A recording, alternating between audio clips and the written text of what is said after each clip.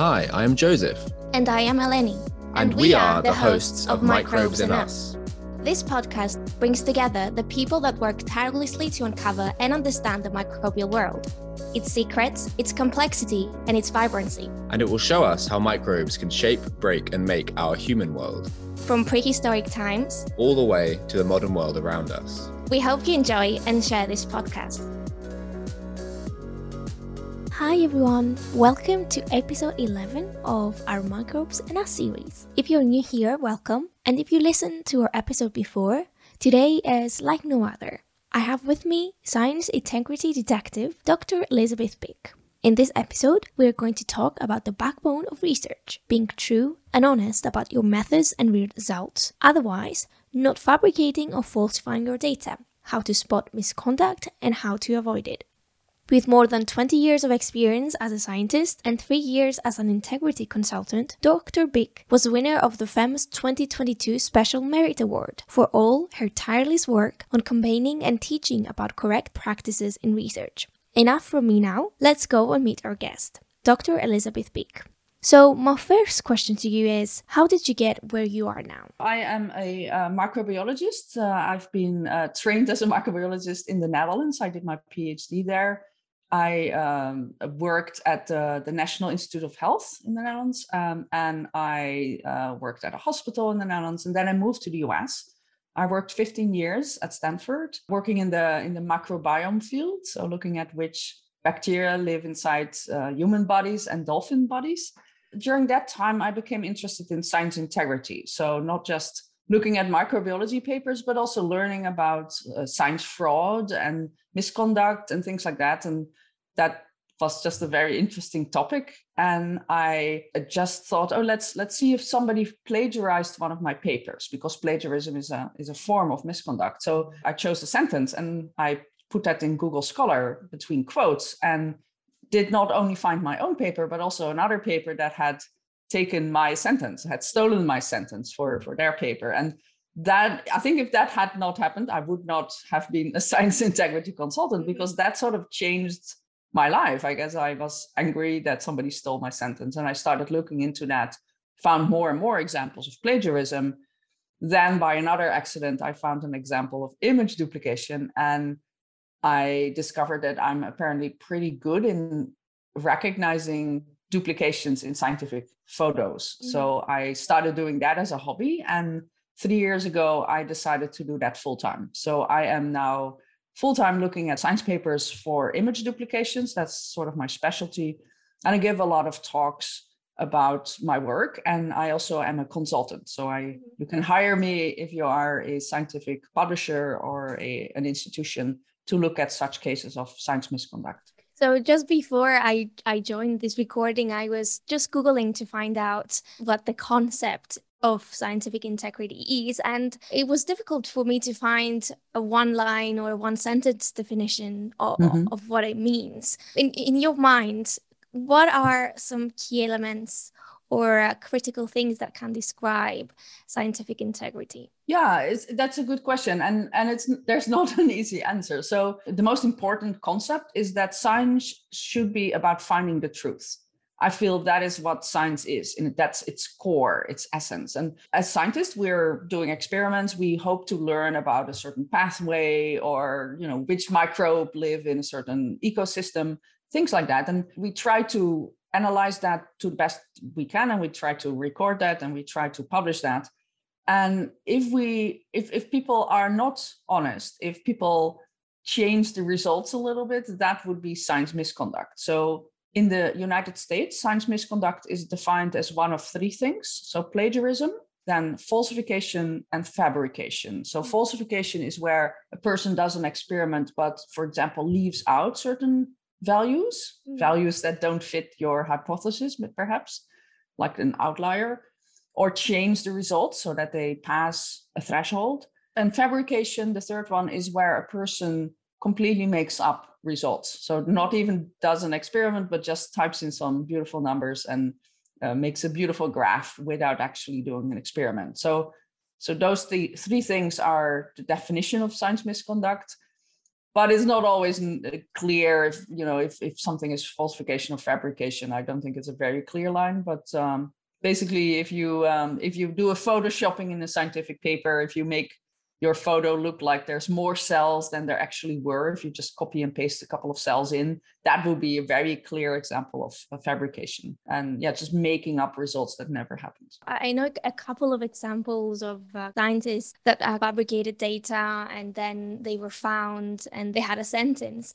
So I know a few that have even gone to prison for those crimes related to research misconduct. Do you have any striking examples yourself? I don't think I hope I've never sent anybody to prison. I don't think it's a crime, at least in most countries, and rules might differ between countries. Most severe punishment would be a retraction of a paper, or in the United States, a ban to apply for government issued grants, like the NIH grants, for example. So you might be banned for 2 years. And that doesn't seem to be like a very big punishment. Mm-hmm. But I know that in one particular case where I caught a group leader at a pharmaceutical company, some of their papers had fabricated or photoshopped images, mm-hmm. and that person then got fired from the company, and that group doesn't exist anymore. So I'm not sure what happens to them or where they are now, or what happened to the people working in that group, but that seemed a pretty severe punishment. So yeah.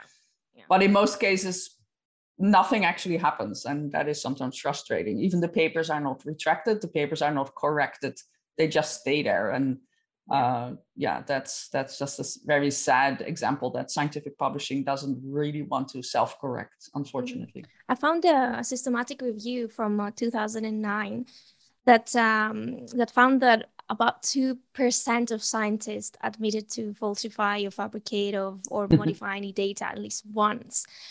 Do you think this figure changed much, and why, if at all, it's changed? It's again not an easy question to answer, because most scientists will not admit that they did that, and there have been several questionnaires and investigations to look at what is the percentage of misconduct. I think that's the sort of the key question.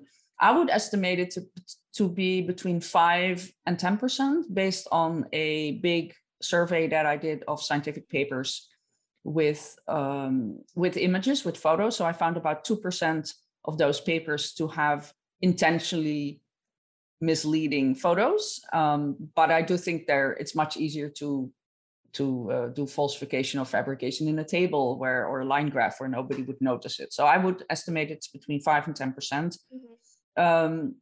If this number has gone up, I'm not sure.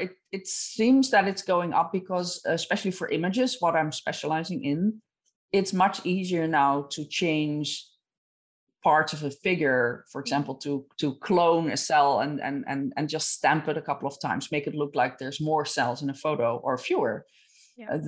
That is so much easier to do than 20 years, 30 years ago, when, for example, I did my PhD, you had to bring your gels and your photos to the photographer, and you didn't have digital photography. So it was just much harder to change it yourself. So I do think that digital photography, just taking a photo with your cell phone and then being able to change it on your computer, that is something that wasn't possible, 2-3 decades ago. So that has dramatically increased image manipulations. But having said that, I think it always has been easy to change numbers. So fraud is probably of all times. And as data sets become more complex, it's also much harder to know if there was fraud, because it's not just, one photo and one table, which is what you might be able to publish 30 years ago. But now you have to publish 60 supplemental figures in some papers. So data sets and papers are getting much more complex, and it's just much harder to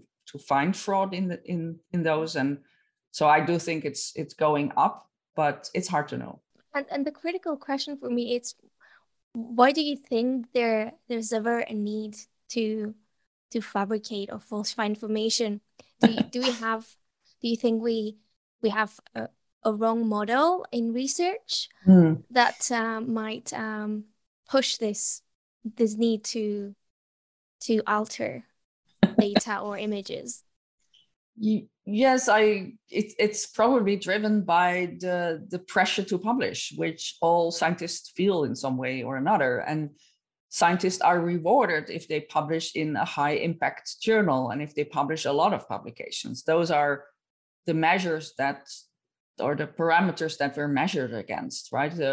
Any resume that has 10 papers published in Science or Nature will look really good, and that will increase a person's chance to be hired as a professor, for example. So are we looking at the wrong measures? I do think partially so. I do think a paper in Science and Nature is something we all want, and it's very good. But I also think it's not always fair to just look at those parameters. So people are rewarded in science for publications, and science publications are much easier to get accepted if they show positive results. So it's very hard to get a paper accepted in a journal if it's only negative results. So people are tempted to change their results to fit into a particular hypothesis, in a particular story, to make the results just look better and nicer. And we're all used now, right, to Instagram filters or whatever. Like, we all like to present our results a little bit better than they actually were. So it seems almost acceptable to do that for your science publications as well. It's not, obviously, we should not cheat, but I think we're all sort of tempted in going into a direction where we change our results to look to make them look a little bit better, and that's not good. Yeah. Well, for me, I have been following you for quite a while on Twitter, and had a moment where I realized that to identify the misconduct, you really need to interpret the data and know the image as well, what happens, what's the correct controls, etc. But as a scientist, or for example, early career scientists, that they do need to read a lot of papers to kickstart the research and do literature reviews. And we often fall into a trap of kind of believing the writer because it's a peer-reviewed article. So the question is, how critical do we need to be to the already published articles out there, if we know this misconduct is out there? Yeah, and it's scary, right? Because if you listen to what I'm doing, you might actually think that all science is misconduct, and we cannot trust anything, and that's definitely not the case. I would say that most science papers are to be trusted, but we always should be careful in interpreting the outcome. It's even if a paper is peer reviewed, there can still be big flaws in it, or even misconduct. Peer review is not 100% guarantee that there's no misconduct. Peer reviewers are, first of all, not paid. They have limited time. It's something they do as a volunteer job. So we cannot really demand from a peer reviewer that they do as good of a job as a scientific publisher or an editor at a journal should do. I do believe there's a big task for scientific publishers to check papers with, wearing different glasses, not just looking at, is the science good, but could this have been fabricated? Is there maybe fraudulent data? So that, I feel, that task should be done by the scientific publishers, and only very few publishers actually do that right now. They all seem to rely on unpaid peer reviewers. Mm-hmm. So it's always good to read a paper and be critical. And I think as scientists, we are trained to be critical. We ask the right questions. We want to look at citations. We don't just believe what we read on Twitter. We are critical, and that's good. We can read these papers.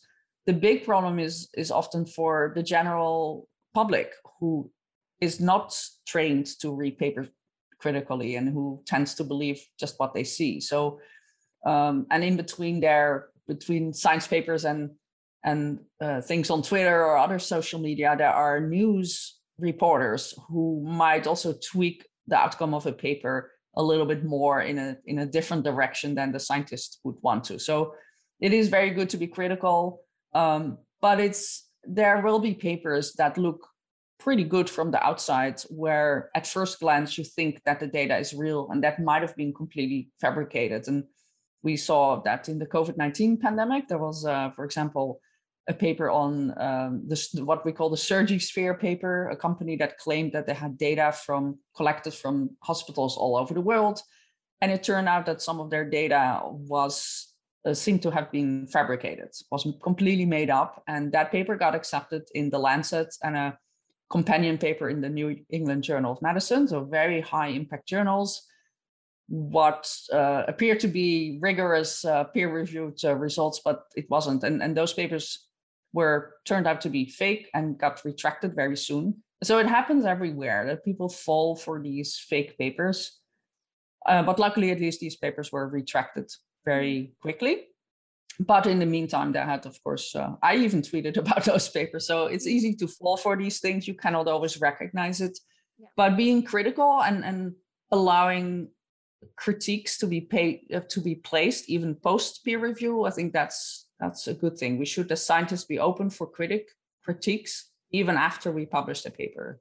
It's not set in stone yet. So we should always read things and be aware that a fraction of papers might be the result of misconduct. Mm-hmm. And another question that I had for you is, let's say we identified a misconduct or a false or changed data on an image or paper. What do we do? How can we make sure it's taken down or doesn't happen again? Right. So there are several things you can do. So first of all, check and double check. You don't want to falsely accuse anybody of misconduct. And remember that sometimes a duplication, if it's not photoshopping, if it's just a duplication, it could be an honest error. So that's important to keep in mind. So officially, you should write to the editor-in-chief of the journal in which it was published. If it's just one paper, if it's a set of papers and you doubt that these papers are real, you could also write to the research integrity officer of the university or the other institution where the research was conducted. So that's the official way. Some people could even write a letter to the editor that gets published, but that's a very slow process and that could take years to even get it published. And then you might get a response from the author, can take another year. So that's I feel not really something that fits in the speed at which we're living now. I have reported many papers. So I've reported an initial set when I started to do this work. I reported a set of 800 papers to the editors of those journals. And I, after 5 years, waiting 5 years and sometimes reminding the editors to do something, about 60% of these papers had still not been corrected or retracted. So these were papers with duplications in the paper, like either errors or perhaps falsification or fabrication. So 60% of the papers, about 2/3 almost, had not been acted upon. So editors are very slow to respond. And so that made me very frustrated. So what I'm currently doing, I want to warn the readers. I don't want definitely to punish the authors. I want to warn the reader that there might be a problem with the paper.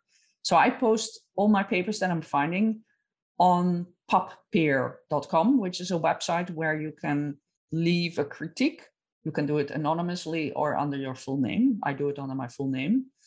You can say, hey, figure 2 appears to contain an area that I see twice, or figure 2A overlaps with figure 3B, and here's a little illustration of what I'm seeing.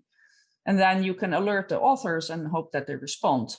Normally they don't respond, but at least I can now warn all readers, because PubPeer also comes with a plugin that you can install, so you can see that somebody left a review on a particular paper if you have the PubPeer plugin installed. So I would recommend to everybody to install that and just see if there was a discussion about a certain paper. So it's just a great platform to quickly leave comments, to warn people. It's also moderated. You cannot just say, I think this is misconduct. You have to word it as objectively and scientifically, we can do that as scientists, as possible. So you can say that 2 images appear to overlap, or you can say that maybe you think that the method that the authors chose was not the correct method, but you cannot make any accusations. So it's moderated. It that keeps it all polite and scientific and objective. And I think that is currently the best platform we have to raise concerns. Just to finish up, do you have any other things that you wanted to mention, or for perhaps any tips for our early career scientists? Yeah, so 2 tips. Again, like we just discussed, if you see something, say something. If you suspect that you have found an error or even misconduct in a paper, use Papier or other platforms, Twitter even, to politely and objectively raise concerns. Again, keep it nice. Don't accuse anybody. But yeah, so don't doubt yourself, as I did when I was early career. Like, you might have actually found an error or a bug in a program or something like that. Raise concerns. And secondly, know that misconduct is not normal.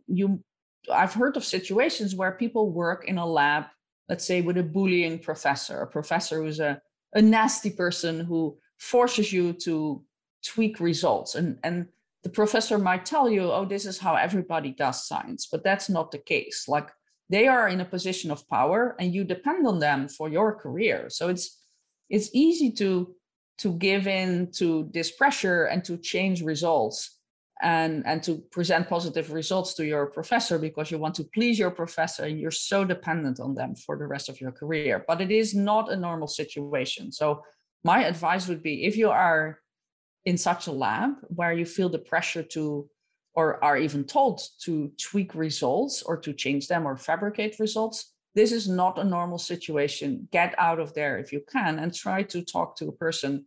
But also be aware, if you are raising concerns, you could talk, for example, with the research integrity officer at your institution or the ombudsperson.